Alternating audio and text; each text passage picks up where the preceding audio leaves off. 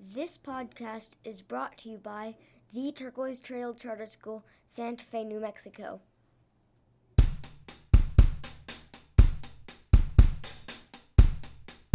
The masks are really annoying, and whenever I come in the morning, I almost fall asleep halfway through class.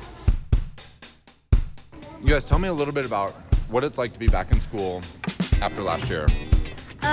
You've maybe changed and you get to see all your friends. You're older than you used to be, and you know more from the last year. That's true.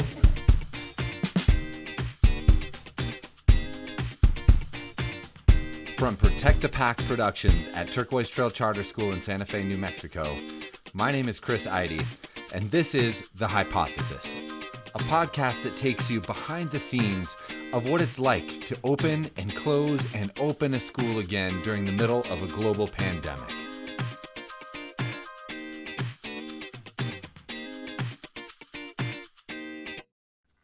Last year, we gathered our school community every full moon to update them on our plans and engage them in critical conversations. We're the Coyotes. We'd even all howl at the end of the meeting. True story. At our gathering last March, I'd asked how many families were interested in keeping their students online in the upcoming year. This year. I presented a possibility for a school within a school, nearly entirely online, with a dedicated faculty and staff. We would serve students in grades 5 through 8, where we believed the need would be greatest. Within the next 36 hours, the families of 101 students were signed up as interested. Of course, we knew that the conditions around the pandemic would change in ways we couldn't predict between March and August when we start up school. But we decided to develop the project anyway. We gave it a name that captured the moment. We call it the Academy of Extraordinary Circumstance. This year, we're asking a lot of questions of the Academy, as the future of the Academy is unclear. It was designed to address a community need in a very particular moment in time, but its usefulness may not yet be totally clear.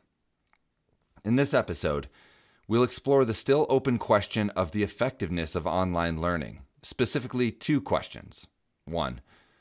Can online learning be as effective or even more effective than in-person learning?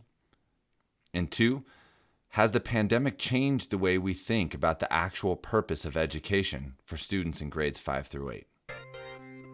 You'll meet Aaliyah, a student in the Academy who has also attended school in person this year. You'll meet Mr. Villarreal, our immensely talented Spanish teacher in the Academy who also started a church just before the pandemic hit and continues to preach every Sunday. You'll also meet Ms. Pry, our Director of Academics who is also the founding principal of the Academy. She came to us after having been principal of a high school in Albuquerque where 100% of her students graduated during the pandemic, and approximately 90% of those students came from low-income households. Hope you'll stay with us.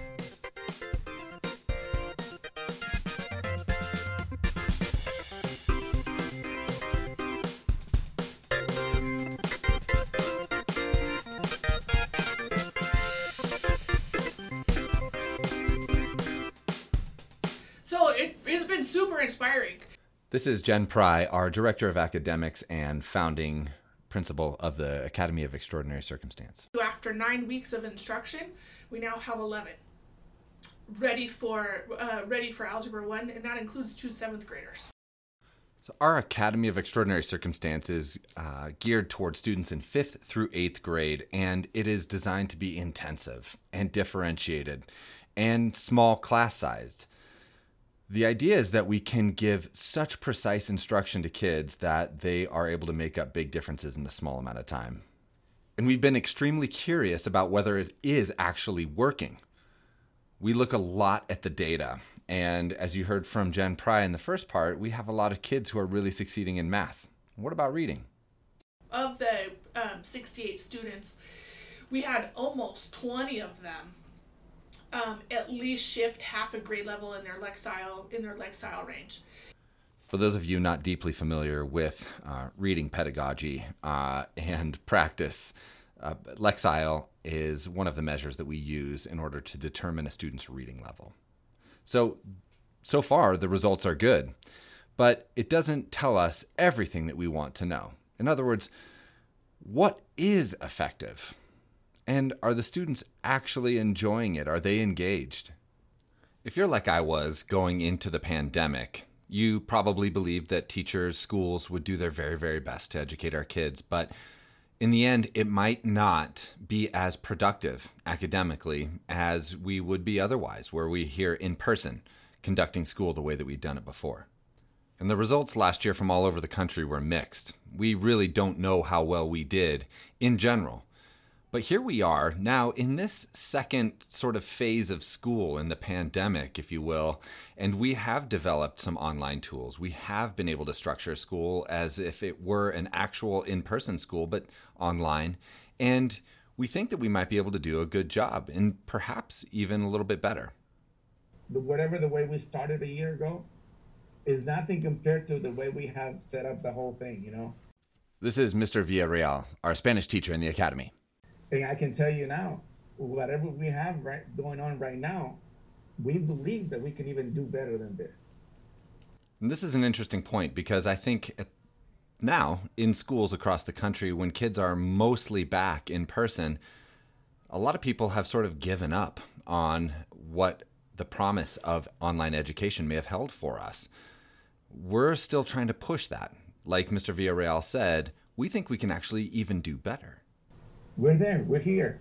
And I think that, man, these students nowadays, they're so savvy, tech savvy, that whatever you ask them to do, they do it right away. And if we can, manage all this information and transmit it to the new generation and knowledge, man, it's just as effective as in person. Just as effective as in person. That requires a ton of belief, a ton of grit, a lot of ingenuity, and more than anything, just a raging sense of optimism. That is Mr. Villarreal. It also takes a lot of tactical skill and insistence that kids are present in a way that you can really do, intentional engagement in person. So Miss Pry last year had the task of ensuring that high school students all participated online to the extent that they could actually graduate from high school on time. 364 kids pretty much thought they were going to get to go home and take a break for 2 weeks. And little did they know they had to figure out how to graduate. 2 different graduating classes had to graduate on time, and that this was their new reality. So how do you actually do that then, especially with the group of 18-year-olds who are more motivated to turn off their cameras and play video games? Cameras being turned on. We equated that to having their heads on the desk in the real-life classroom. The first 3 to 4 weeks, computer screens were pretty dark with their profile pictures. A couple times of resetting the standard and resetting and renorming that on what that truly looked like. Cameras were on, and we were super lucky in that end of that last quarter to have over 98% engagement rate, and we measured that based on the number of exit tickets that were turned in.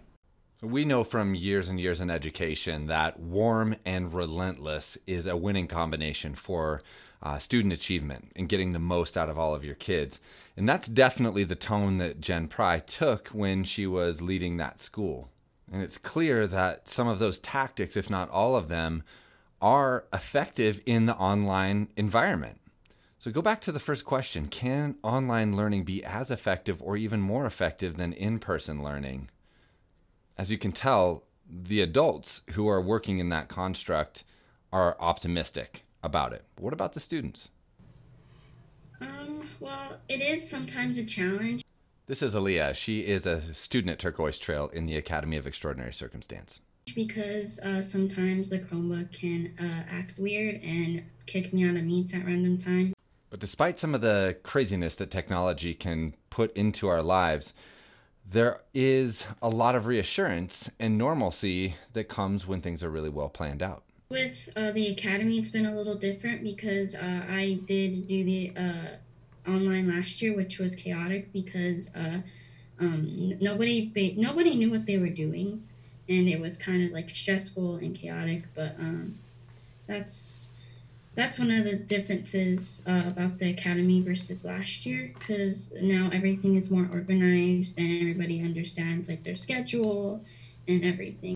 But despite all of the organization and all of the ease that comes when there is a structure, Aaliyah was of a different mind when it came to the potential of online learning. In particular, I asked her, do you think that it's possible that online learning can be as effective or even more effective than in-person learning? No. And the reason I think that is because a lot of people can get distracted real easily, especially if you have siblings, or if your computer's acting up. I don't think you can learn as much as you can in real school, because you could actually pay attention and won't have no problems. So Aaliyah's perspective is a little bit different than Ms. Pry and Mr. Villarreal. She thinks that you can be more easily distracted online, and therefore you're not likely to learn as much. But she and Mr. V do agree on one thing, and that is that the true heart of teaching transcends technology.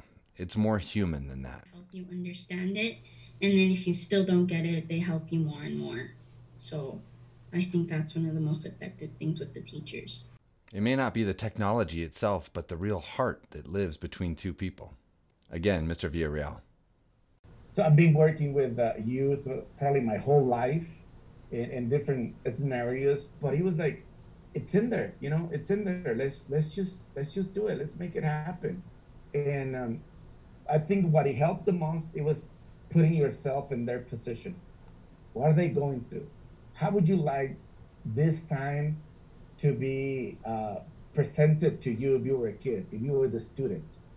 So that way, I believe that yes, there is a content, there's a curriculum, there's things that we have to teach, but there's a story behind every single student. So I think that's what opened up a perspective that I didn't develop before. When you start putting all those pieces together, oh, you know what? I can present. I know how to do slides. Oh my God, I love being behind a camera. I didn't know that, and then, oh my God, this kid, it's kind of, let's see what's going on. So how was your day? And go and see that they were dealing with things at home. And that's what you would do if you were in person. You would connect as people, building relationships, because we all know in education that you can teach students all you want, but unless you have a strong relationship with them, it's not going to be as much as it possibly could. It all starts there. So is it possible then that we could take that heart, that very core of what makes great teaching great, and melt the screens between us and learn to make this more lifelike, so to speak? It is a challenge because it's, kids are in front of the computer and you don't know what they're doing and you don't know if they're paying attention to you. But then you start calling, then you start to reading their gestures, you start to have this interactive class that it takes time, and I can say it's perfect now, but I believe that that as we go, it is becoming at the level of being in person as well.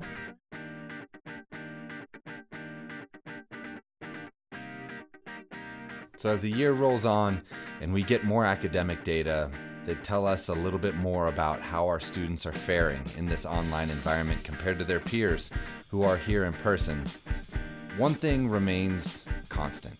That is that people really do matter. No matter whether they are in person or across two screens from one another, that true connection can truly happen here.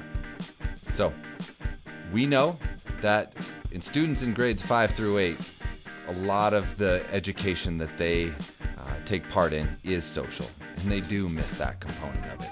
But we also know that we have a lot of adults out there who truly care and will do anything to build relationships and get through to those kids, no matter where they are. Next week, we are going to talk about teachers and the teaching shortage. It's real, and it's all over. And we're going to talk a little bit about how it's impacted our school and how we're thinking about the future. We hope that you'll join us. Special shout out to Mr. V, to Miss Pry, and to Aaliyah for joining today and lending us their opinions, their voice, their thoughts, their hopes, and their dreams. Stay safe, everybody. We'll see you next week. Until then, keep reading books. I've never heard that motorcycle before, so I don't know where it came from. We'll see you next week.